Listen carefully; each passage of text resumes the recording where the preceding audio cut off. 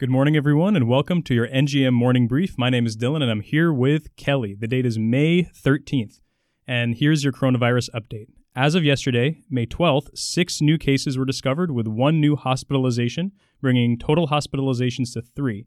This brings total cases in Marin to 271 out of 7,732 tested, or 3.5% of those tested. Total hospitalized now lies at 48 overall, with 14 total deaths for the county. In other news, California Senate leaders put forth 2 proposals to provide long-term aid for renters and landlords and also to create a $25 billion recovery fund. The housing proposal would let landlords receive tax credits for missed rent payments in exchange for halting evictions. Renters would be allowed to repay the state over 10 years for missed rent. This is much-needed relief as 4 million Californians are now out of work.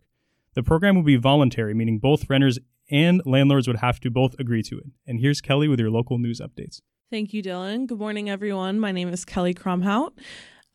So there are a few things to mention here. Yesterday, the Marin County Board of Supervisors met virtually, and Congressman Jared Huffman stopped by, and he talked about how the House right now is working on aid to state and local governments for small businesses. And Marin County is very concerned about getting money due to most of the bills being for counties with populations of over 500,000. And Marin County has about 260,000 people. So we do not qualify for that aid.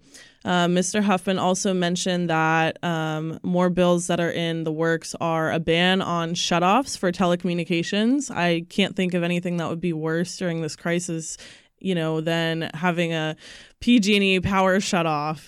Those are the worst. So hopefully we can prevent that from happening.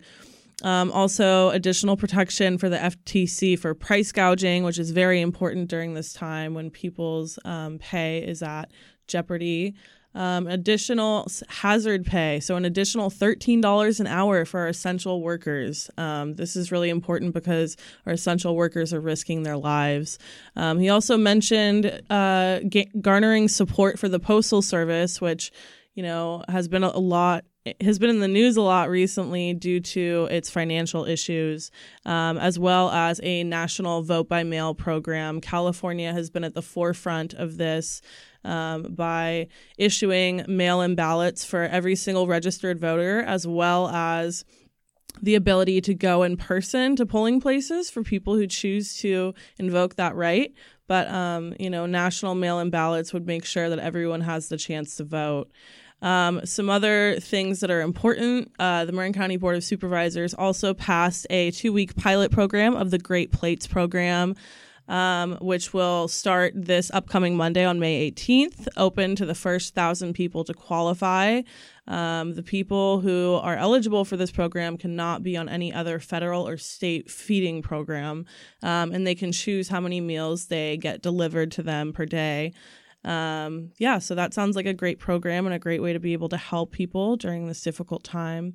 2 last things. One thing is that the Marin County Board of Supervisors also approved the $18 million contract with the Gelati Brothers, Inc. that we mentioned 2 days ago.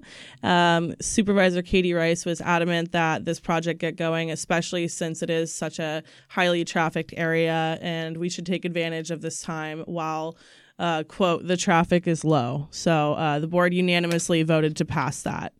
Finally, in big news is the Marin County Office of Education is looking to lay off 59 people, which says that it takes up about 17% of its workforce, only with about a savings of about $3 million. And this is kind of indicative of the kind of cuts that we're going to be seeing across the board. And it brings up the issue of administrative salaries, So do we have to lay off 59 people, or could perhaps some of the top people in management and administrative positions be taking cuts in order to help people stay in their jobs and, keep the maximum amount of people employed as possible while we're facing record unemployment numbers. So that was a lot, but that's all the news that we have for today. Thank you for joining us, and we hope to get back in touch with you guys soon. Stay safe, everyone. Have a good one.